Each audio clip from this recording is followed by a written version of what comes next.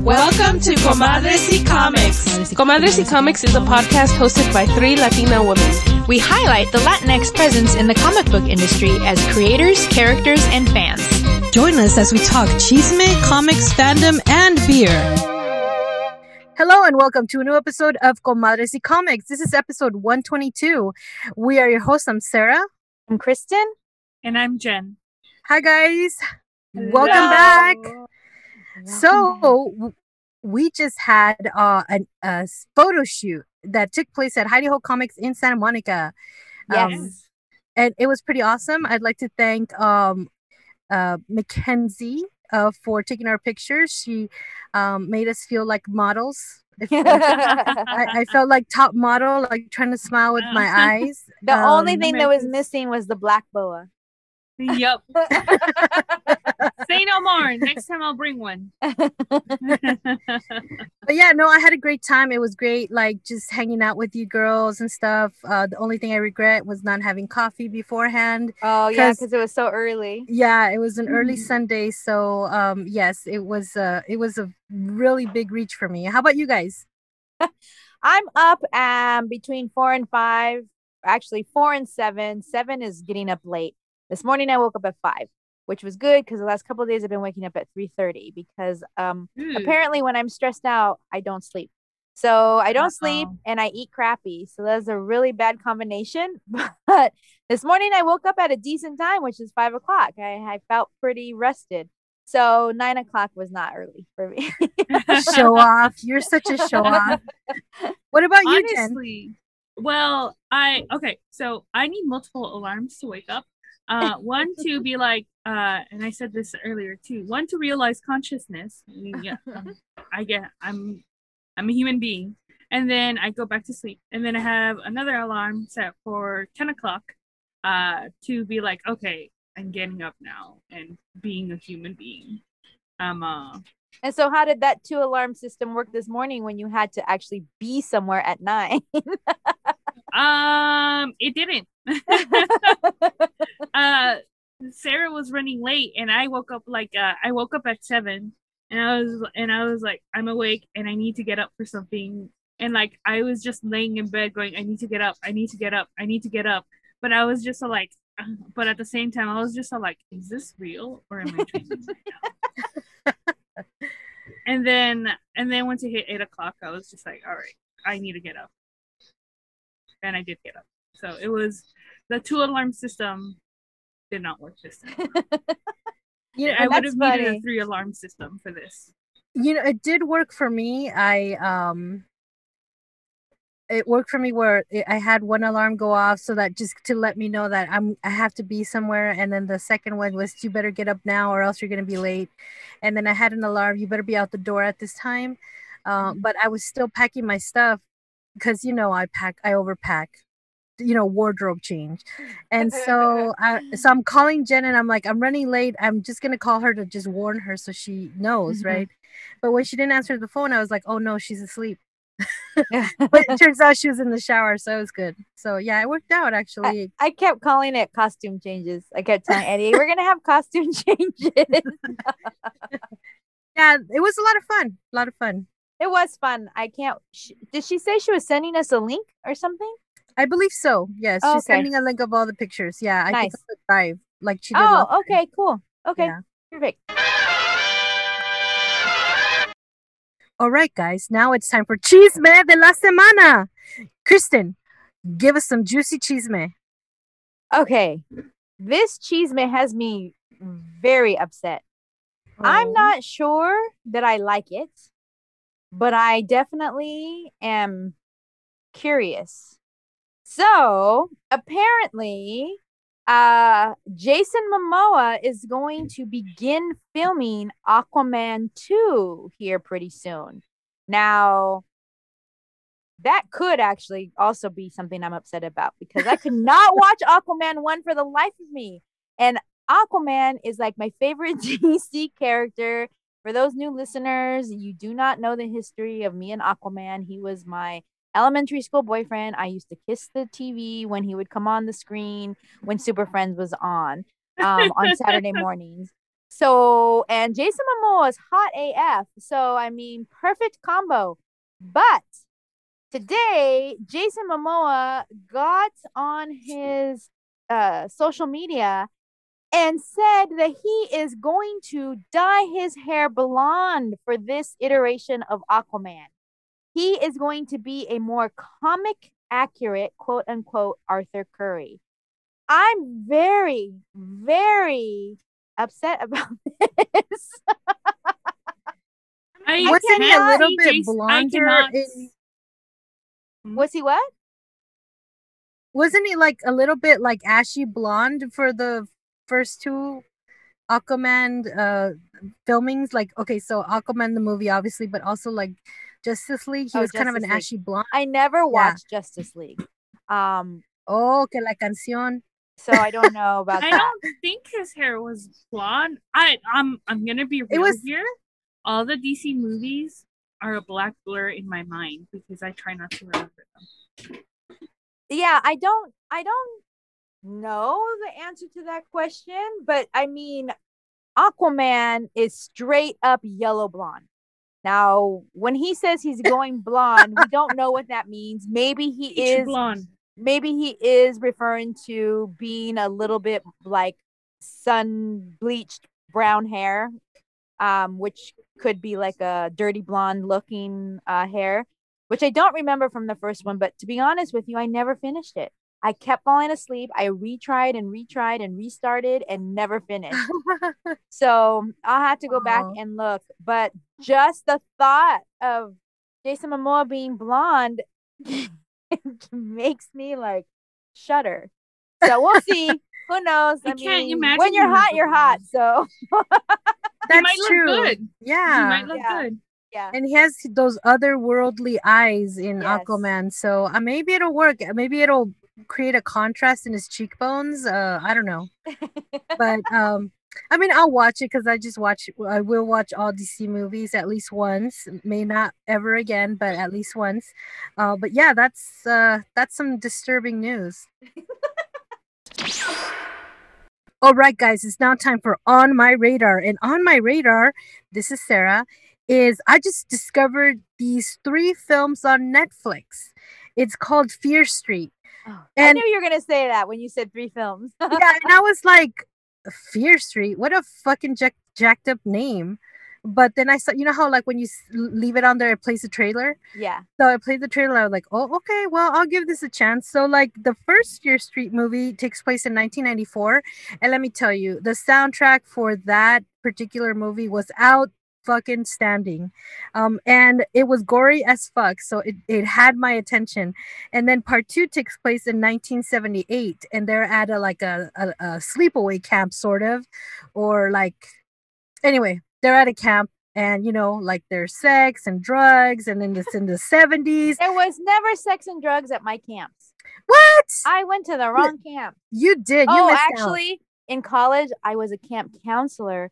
And some of the other camp counselors got fired because they were smoking pot in the woods. See, there were drugs. Yeah, there were drugs. You were just like when you became the counselor instead of the campy. But that soundtrack is also really, really good. I really loved. Oh my god! I just want to say thank you to whoever has the rights to David Bowie songs. Because for, you know, like for a long time, you have to have like a permission to use certain songs in certain movies. So I'm just really, really grateful for whoever has the rights to the David Bowie songs because they were in this movie and it just kind of really set the tone for the whole movie. So that was freaking awesome. Part 3 takes place in 1666. Oh, wow. So you got all these ladies with no makeup and the guy's teeth are rotting and they look like they haven't showered in weeks or months. And so yeah, and basically these 3 movies are about a witch that has cursed the town, and then when she writes a name on the stone of a person in the town, she pretty much takes over them and they become like serial killers. Not serial killers, but what do you call the people that kill a lot of people at once? serial killers take their time and kill one Mass murderers. mass murders. They turn into Oh, mass okay. murders. Yes, and it's this has been going on for hundreds of years. Sorry, maybe thousands, because 1666. Yeah, okay. Well, so anyway, so it takes you on this journey about this witch, and people like renounce that it exists and it's just a folktale, but it's like the death capital of the world, because these mass murder sprees take place throughout history. And so it's really interesting, and there is a turning point in part 3, and it feels like there's gonna be a part 4, because I'm already cooked. I'm like, when is part 4 coming out? Because I'm ready. Like, I'm so ready. But yes, Fear Street, stream it on Netflix. Nice. All Okay. three So it three has parts. nothing to do with Freddy Krueger. Oh no, it does not. That's why I say Okay. it's a very stupid name for like a really complex story. Well, Fear Street was a Christopher Pike book back in the day. And so I thought maybe it was like some Christopher Pike trilogy. But I've been hearing about Fear Street all over, friends on Facebook, seeing it and watching it and being like, oh my God, it's so good, or I'm really enjoying this, or I'm stuck watching this because I can't look away. But I didn't know what it was about. So, but that sounds interesting. Yeah, definitely. It does. I'm And gonna ask Javi about it, because Javi is like He's the a horror aficionado. well, let me He tell you, is. there's so much gore. I love it. Like, it's so rated R. I'm so here for that. Because I've been really disappointed with these like horror movies, or like you kind of see the killing, but you really don't. You just see the blood on the floor, and that's it. It's like this one, you see the fucking gore, and I love that. There is this one part in the first part that was just like, oh my God. Like, my husband went to the restroom, and when he came out right when it was happening, and he looked at it and he looked at me, and we kind of smiled at each other. We're like, oh my God, I can't believe they showed us all the gore. It was just great. It was fabulous. I highly recommend it. As long as you're not squeamish. All right, Kristen, what time is it? It's a very sad Hora de la Cervecita. But Womp funny womp. too, because Yeah, womp womp. So here, what had happened was we What happened all had beer in our respective refrigerators, Mhm. but somehow, somewhere, and most likely someone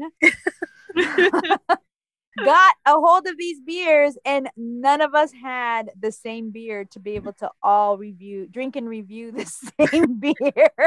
Yep. Yeah, and I mean, I was the first to notice mine were missing, and I was like, "Oh, what a douche! Like, why didn't I take beer to the photo shoot? Like, it was so easy. You were in the car, you saw them, you could have just taken it." Same, yeah. And then Kristen's like, "Well, do you guys have these?" And I'm like, "No." And we're like, "Oh crap! Like, this segment could have been saved, but we didn't think about it because we've had beer in reserve for so long." My refrigerator is full of freaking beer, and most of it are just single cans that I thought were in the queue ready to drink, but apparently you guys didn't have it. And then I have a whole bunch in there that I bought that I just haven't given to you guys. So Right. yeah. Yeah, I also have stuff that I bought that I haven't given to you guys, but because you guys were like, we got to finish what we got, and I was like, well, I'll just wait. We're gonna record. Yeah. Yeah. Some next week. I think we're recording in studio. Big news, big chisme. But yeah. So yeah. So unfortunately, guys, we're very, very sorry. There is Hora de la Cervecita has been canceled for today. Only for today. Only for today. Yeah, no, we're bringing it back big time next time. But yes, for now it is canceled. So we apologize for that. Yeah. So perhaps no, we can't do anything about it. It's canceled.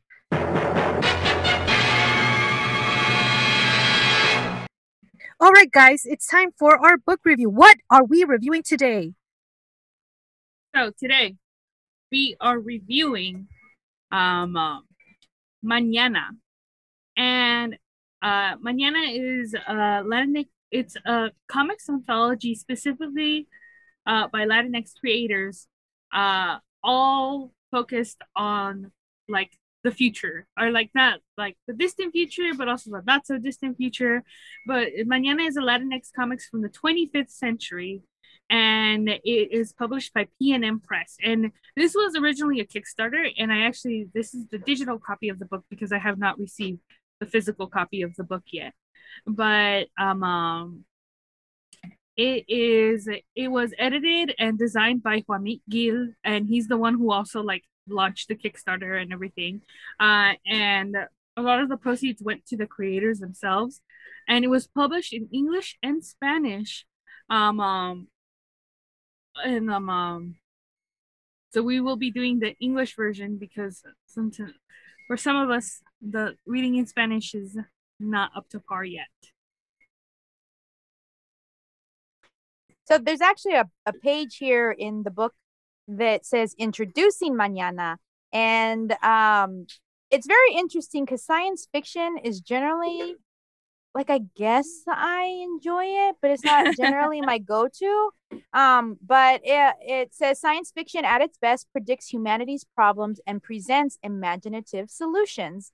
And Mañana was first conceived when the creator began to feel hopeless about the future of Latin American people and their descendants in the United States. The struggles that they face today have their roots deep in the past, dating back to colonization and the transatlantic slave trade. And he wondered what those ancestors saw when they tried to imagine their future, or if they saw one at all. And then it says, as it turns out, we are that future. I thought that was like very, very poignant and like very, like, that was very powerful. Because every single one of us come from stories of immigration and migration. So I thought that was really cool. Oh, absolutely. Yes. So, like, I think futuristic, like Latinx storytelling, I was first introduced with the anthology reconstruction, I believe. So it was something that I definitely have to wrap my head around, but I really, really enjoyed this book. So are we ready to talk about it? It is nothing to sneeze at. This MFR was 299 pages long. And it sure was. And it had 27 stories. Money's worth with this thing. Yeah. How many stories? Absolutely. It has 27 stories. That's what I was doing. I was counting how many stories that were in there. Wow. And they're all like pretty, like they would all make a decent like one shot. They were all substantial. Yeah. Mm-hmm. So it's a very hefty, like, I'm pretty sure like if when I get the physical copy, it's going to be a very hefty book. Yes. But each story was good in its own way as well. Mm-hmm. We start off with one of the stories being in the year 2036, and it follows like an astronaut making the first journey through hyperspace. Yeah, that's right. Yeah, Major Tomas. I know. I loved that. Yeah, that was so cool. It was, and it was really fun because he has like some regrets as soon as he's about to launch, and he's just like, no, never mind, I don't want to go. But they're like, yep, sorry, dude, we've already initiated. You gotta go. And he goes, and it's supposed to be a 10-year journey. To go and then to come back. Yeah, so some of his regret was due because he has a girlfriend, and the things that she said like a day before the launch made him really like doubt himself when he was in the cockpit, and so that's why he was like reluctant to want to go, but had already initiated the launch. But you see growth in this character in his trip into outer space, which I really, really loved.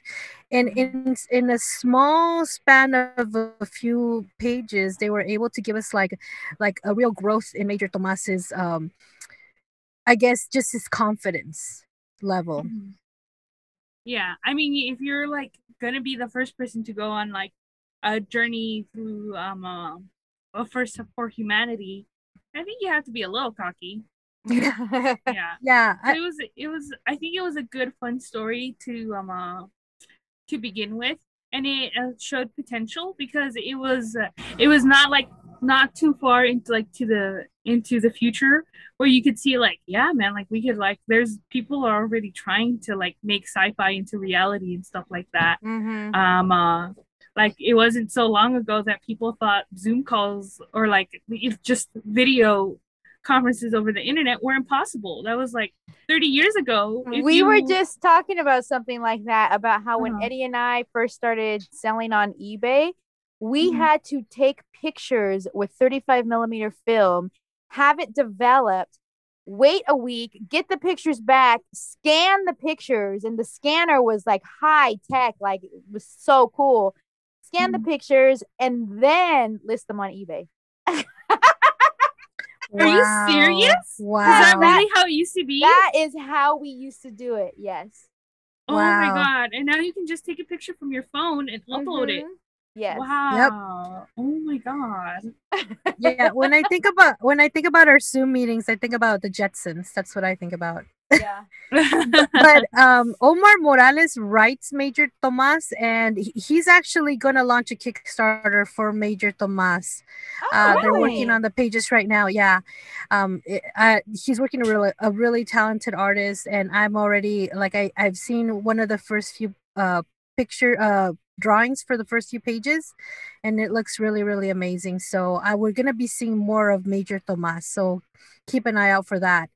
One of the ones that I was like totally in love with was a little Esperanza by Jamila Roser and Mandy Gonzalez, and that one is where they were talking about Cuba and how everybody was living underground. No, I'm sorry, Puerto Rico, and everybody was living underground, and they were prosperous, and it's way in the future, and they were talking about how they all were living.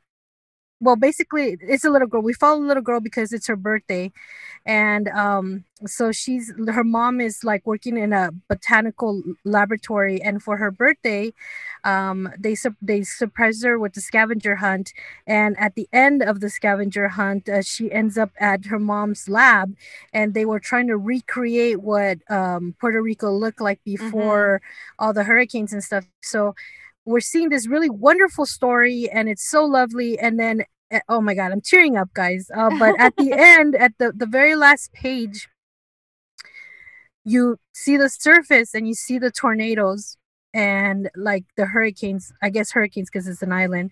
You see the hurricanes ravaging, and then you see the title of the story is A Little Esperanza, and that just kind of made me a little sad. So, but it was just a beautifully drawn, beautifully told story with this like beautiful, like wide-eyed kid kind of like sensation throughout the story.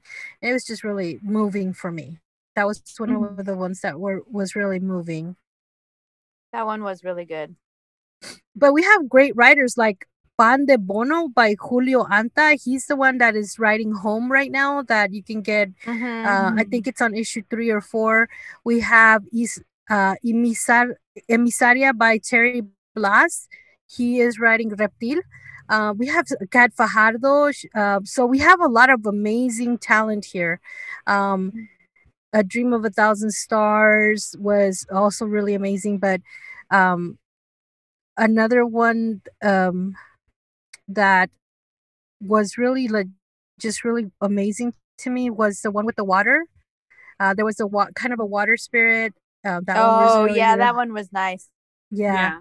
But I really, you know what? I really like Pan de Bono by Julio Anta because in this story, in the future, they invented like a vitamin that you could take that gave you everything you needed to like survive. So like all your calories, all your vitamins, and everything. So basically, cooking became obsolete, and so he decided, because he was talking to his grandmother, and he decided to like cook this pan de bono, which is I think bread with like mozzarella cheese inside that you bake. And so the grandmother went to the basement to like, unwrap her like old stove with the oven, and he went on a mission to find ingredients, because obviously they no longer have eggs, because they don't need to consume eggs. So he went to like this little island where he found out that feral chickens lived and stuck around, and then he stole some eggs, and it was funny in the way that they were drawn, because it was kind of comedy, but it was just really a heartfelt story told throughout the story. So like I really really enjoyed that. And it was really funny because we had today, me and Sarah went to El Cholo to grab food because we were so hungry, and I had told Sarah that when I think about eating, I try not to think about it too much, because I'm just like, we really are so extra. We couldn't have just been like, I'm just gonna eat this unseasoned meat and like sustain off of this. Like cooking didn't need to be this elaborate thing that we do, but it is an elaborate thing, and if it isn't done the right way, I won't fucking eat it. Absolutely. There was one story that really stuck out. Well, there was a couple, but one that stuck out to me it's called the Alpha Decision, where basically the civilization is at a point in time where you die, your consciousness can live on forever without any wants or needs or anything, and it's your decision of whether or not you want to exist in this realm. And it's completely digital, because I mean, just like we were just there was a million wonders that have happened since I had to take pictures with 35 millimeter film. Apparently society has advanced enough that your consciousness can exist without your corporeal body, but it's not permanent. You get a trial, you get a week there to try it out, and you get to decide whether or not you want to stay there or whether or not you want your quote unquote final death. And it was a story about this dude who was just like trying to make that transition, but like all the things in his real life that he was able to do, he couldn't do, and he kind of missed it. And it was really interesting to see this story unfold, and to see him like kind of being sad at the fact that he got to live forever but not really enjoy things. Like you don't have to eat, you don't have to drink, you don't have to do anything, you just exist. And I won't do a spoiler for the end of the story, but one thing that I found funny is that the bartender, he went to a bar, and he was just kind of like there, like sad, and he was like, the bartender's like, well, can I help you? What's wrong? I want to talk to you. And he's like, I used to be a psychiatrist in my other life. I'm a bartender here because it comes there. They gave him a way to basically be his old profession in his new life. He was a psychologist, but in this afterlife, he was a bartender. Yeah, and I thought the end was so beautifully done. Like like I said, I don't want to spoil it, but it was just so good, so good.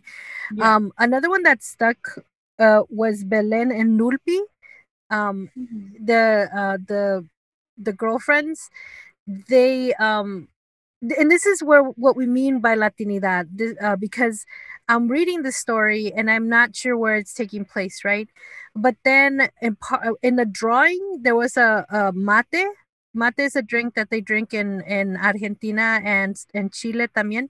But I saw that con el matero and la bombilla, and I was like, hey, this is mate. This must be in Argentina. And then further down in the story, they said Las Pampas. We're going to Las Pampas. And I was like, what is that? So I had to look that up, and it turns out, yes, it was Argentina. So I was like, oh, snaps. Like, I Yeah. picked it up. I know what's up. Yeah. So, Yeah. but no, it was beautiful. That one I really loved the art for. It was really, really beautiful. And that was really fun. And that one I thought was super cool because the girlfriend went to visit her girlfriend's mom, and I like the part where she's like giving her an apple, and she's like, "You've never had this. This is an apple." And she's like, looking at it. She's like, "What do I do?" She's like, "You could just bite into it." And I was like, "Aw, cute." But yeah, no, overall, the anthology was great, and I think it captured the best of science fiction. And honestly, why I like it so much too is the fact is now I have an entire repertoire of people who who are Latinx and who write sci-fi. And not only that, it's just I love science fiction and fantasy, but science fiction, mainstream science fiction and fantasy has a very big problem of being extremely white. And it's not only like extremely white, but also like kind of like white supremacist vibes and stuff like that. That is like that a lot of people are like, oh no, these are just tropes. I'm just like, no, you need to look at your tropes and you need to examine what it is that you see right here. Like you're telling me out of the entire universe, it's only white people who are in charge, and then everybody else is a second class citizen. Like you have to examine things like that. That's not a trope. That's racism. And a lot of science fiction, what I've noticed is that a lot of science fiction and fantasy, like they do that and they don't really, they try to be like, oh, like there's like no race here or whatever, stuff like that. And I was just all like, yes, these fantasy creatures who are being discriminated against, you're saying is not real racism when they're just like a barely substitute. Like you would rather write about these fake creatures and racism in this weird fantasy vibes, but Lord forbid if you put in a black or brown person and all of a sudden it's just like, oh, sorry, those races don't exist here in this fantasy world. Like, shut the fuck up. Like, it's why I can't really get into very mainstream popular sci-fi fantasy stuff, because it's all like that. And I'm like, I'm tired of this. Like, I love this genre so much, but man, does this genre not love me. Well, I mean, when I saw Edward James Olmos in Battlestar Galactica, I was like, yes, finally. Finally. Yep. So along with what you were saying, Jen, absolutely, I was thinking the same thing, because at the end of the book, there is a very extensive and long list of creators that give a short synopsis of what they have worked on professionally, and then also their social media links. And so I thought the same thing. I was like, we have a huge list here of Latinx creators that we are going to be able to just look at these last pages and just go one by one, because they've all worked on other things. And so I really loved that. Like there were so many in the back, and I honestly can't wait to see what else we discover by the things that they've done. Yeah, absolutely. And that's really helpful when you put in an anthology like the social media links for anyone to follow. So I really greatly enjoyed this book. So are we ready to actually rate it? Yeah. Well, it was definitely a very large book, a lot of content, and I really appreciate that, and a lot of amazing talent on it. And that's what I love about these anthologies, is you get like a lot of content from a lot of different creators and artists, and it's sort of like an explosion of talent that you can read and just enjoy. So this one in particular, like sci-fi in the Latinx community, is something that like I've been kind of leaning more towards. I'm like, this is one of the steps for me to actually really enjoy this. So this is Sarah, and I'm giving it 3 conchas and a cup of champurrado.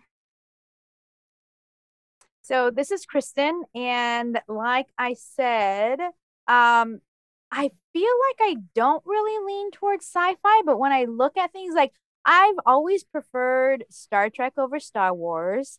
I used to love what are some other sci-fi TV shows that used to come out when I was a kid, like Battlestar Galactica. Yeah, I was gonna say. I loved all those kinds of things. So I guess I just never used. I mean, I read a lot, but I don't think I've ever really read sci-fi books. I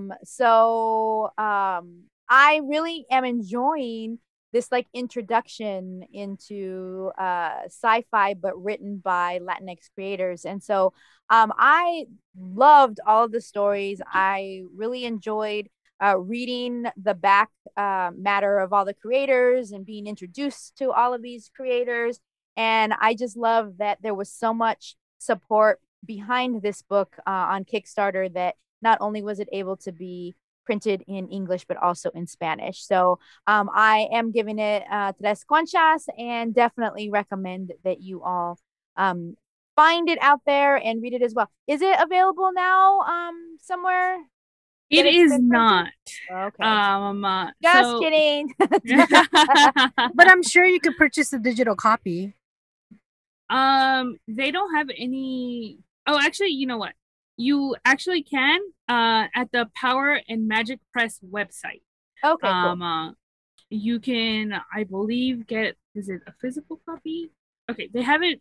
I don't think they've put it up yet, but you can go to the powerandmagicpress.com and probably grab a copy from there. And they have like a bunch of other stuff right there.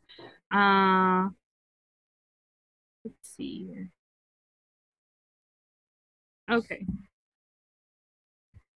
All right, they don't have it up yet, but it should be available on their website, Power and Magic Press. But it's slated to be able to be pre-ordered, just not yet. Okay, cool. Mm-hmm. Well, that's awesome. And what's your rating, Jen? Oh, yes. So my rating is also going to be Tres Conchas and a Cup of Champurrado. It is, I think it's an incredible book, and I think the fact that they were able to put something like this together was a great endeavor, and it got like a lot of backing. So there is a hunger for this. There's there people want to read stuff like this, because I mean, like I like Star Wars and Star Trek, and I've read a bunch of like sci-fi fantasy books. I've read Dune. I've read Ready Player One with all the regrets that came with. I've read Red Rising, and like if I've basically read most of sci-fi fantasy that I can get my hands on, and some that I regret getting my hands on. But definitely this is now one of my favorites. And if somebody ever like asked me for a recommendation, I'd be like, here you go, bam, mañana. Nice. So yeah, definitely. I mean, and there's so many other stories that we didn't get to talk about, but please do pick it up. Please do find it on the website, because it is definitely worth it. And that has been our book review. All right, guys, it's time for En la Librería. Jen, what do you have for us today? So today I have for you Black Vans, an LGBT queer POC cyberpunk superhero comic. Ooh, wow, that's a lot. All wrapped into one. Yeah, so it's basically a sci-fi cyberpunk superhero comic with queer people of color leads. And just looking at the thing that they have right here, it looks so funny, because you see someone and they have like this really like futuristic arm glove thing, but he's very visibly a brown man, and he has like a backpack and like with a soda can on it, and I'm just like, oh yeah, that's me in the future. But just to give you the synopsis, Black Vans is a comic book that features cyberpunk superhero mashup, a strange tale about pharmaceutical companies run amok in a future Philadelphia, where hackers provide intel, communications, and surveillance for the slowly disappearing superhero community. The hackers, called EQs, are a wild bunch. They fall along the queer LGBT spectrum, their ranks reflecting the ethnic diversity of the city they're from and of the world. Lead character Bo is a plus-sized gay bear of Afro-Latino descent who always seems to be messing up. When it's his time to step up and save the day, will he answer the call? Under the ever-present eye of tech pharmaceutical maven Goron Gale, a sinister, somewhat mysterious mogul whose presence casts a dark cloud over future Philly, and when his super Wildstar disappears, will Bo be able to galvanize the EQ hacker community to find out where all the heroes went? This book is a weird, political, noisy, and an absolute blast. And the art is it's very bright, very pastel-y. And kind of neon. Yeah, and kind of neon too. So I think it captures a lot of like, the cyberpunk classics, but also makes them like very bright. And it's already hit its goal of $12,000. It's currently at $14,000 and $14,876 with 323 backers and 11 days to go. And the base pledge starts off at $12, where you get a copy of Black Vans and postage paid. So it's basically it's the book. It's a pre-order for the book, with the shipping included in the $12. At $30, you can get a copy of Black Vans, print pack with 2 Black Vans action prints, and then there's a $50 one where you get all of the before as well as character stickers. And then they have this is like a retailer kind of one. It says Just the Comics. And it's at $50 and you get 4 copies of Black Vans. And the book is gonna be about 30 pages each for $50. And then it keeps increasing from there, but those are mostly like the really big ones. And then you can of course pledge without receiving anything. You just want to support the project. So go ahead, check it out. Black Vans on Kickstarter. Yeah, the character the drawing, it looks like a male version of myself. So I'm in. I'm totally in. All right, guys, it is time for Juntos y Fuertes. Kristen, what do you have for us today? Okay, so today I have an art organization called the Arts for Healing and Justice. And this is an organization that is located in Long Beach. So it is here local to California, Los Angeles area. And Arts for Healing and Justice, or AHN, utilizes arts as a utilizes arts as a vehicle to heal the youth that they work with and change the systems that they serve. AHN is an interdisciplinary collaborative that provides exceptional arts programming in order to build resiliency and wellness, eliminate recidivism, and transform the juvenile justice system. They envision a future where youth are empowered and the systems that serve them are transformed by using arts as a foundational strategy and catalyst for change. So it looks like they use art kind of as like a healing tool for the youth that they work with who are either in detention centers in LA County, or probably youth that were incarcerated but then are on probation. So very similar to some of the stuff that I used to do when I worked for a similar organization. So if you are not aware, boys and girls of color are vastly overrepresented within the juvenile justice system. And the factors that contribute to justice involvement have the capacity to create compounding inequity and barriers throughout each youth's life. Trauma, community violence, gang involvement, and poverty are all things that these kids are dealing with and that lead them sometimes to being involved in the juvenile justice system. So AHN uses arts as a healing-centered, strength-based approach, and it gives the youth outlet and voice needed to process the experiences and to use them to heal. So some of the things that they do is arts education. They train them across different different creative disciplines. They advocate for them, and then they also collaborate with other organizations. So you can go to ahjnnetwork.org, and you can look at the website about what they do, and then you can also probably find a place to donate. Yep, there is a donate page here that you can go to, and I'm not sure if they have any volunteer opportunities. I haven't seen that specifically here on this website, but I bet you they do have some volunteer opportunities. So check them out at ahjnnetwork.org. That sounds super awesome. Thanks for sharing really with does. that. Yeah. All right, guys, it's now time for saludos. And saludos goes out today to Gabe Chang. Gabe Chang, you guys know, wrote the story for Molly, which is, I believe, 4 or 5 issues to encompass the whole story. And four issues.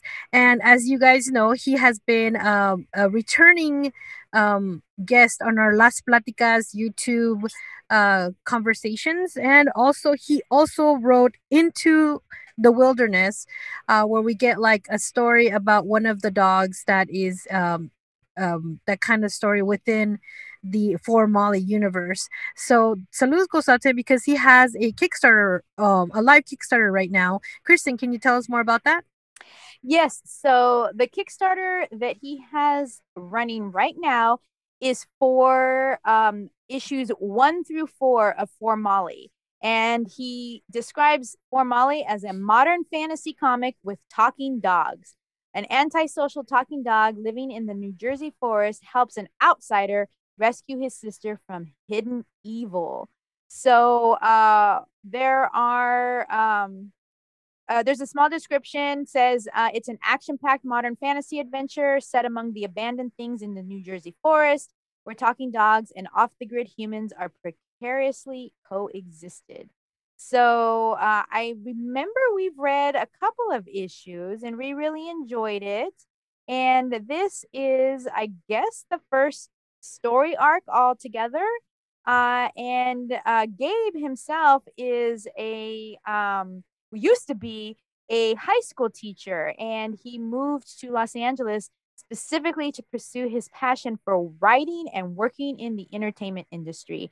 And he and I at, I think, either Long Beach Comic Con or LA Comic Con back when it was still Stan Lee's Kamikaze. But one of those conventions here local to LA. And this is his for all of the things that he is involved in, this is his 7th Kickstarter, and he has already 92 backers and 19 days to go. His goal is $10,000, and he's already at almost 3,000. So he definitely still needs a lot more support. So if you are interested, go to Kickstarter.com and just either search Gabe Chang, Cheng, or the comic For Molly. Yes, saludos goes out to you, young man. All right, guys, that brings us to the end of our episode. Where can they find us, girls? I'm feeling severely beer deprived. Me too. What a weird vibe. I didn't realize just like how I'm like a little buzzed after drinking one of our strong beers, and I'm like, I'm missing that. I'm missing my afternoon buzz. I feel so lost. I'm just gonna go drink a bottle of tequila after this. Well, that's going in the opposite extreme. Yes, so they can find us at www.comadresycomics.com. And if you're too lazy to go to the internets, you can find us on your phone on the internet, on Instagram, on Twitter, on Facebook, sometimes on Snapchat. You can email us at comadresycomics@gmail.com. You can rate and review us on all of your favorite, actually only on Apple Podcasts, but you can listen to us on all of your favorite podcast streaming platforms. We are everywhere. Absolutely. We are including on YouTube. Just search Comadres y Comics and you can see all our wonderful guests that have come on our show via Zoom to talk about their projects and their amazing talent. Also, we are still looking for Enrique Rea. You have until August 1st to contact us at comadresycomics@gmail.com. You haven't drank that beer yet. No, fortunately, we were able to do because they're selling them online now, like the cans, the limited can release. They're selling them online, so I was able to get in on a 2 4-packs. So I'm kind of keeping my monkish taste buds fed throughout this time. Apparently, it's the only beer we've been able to keep track of.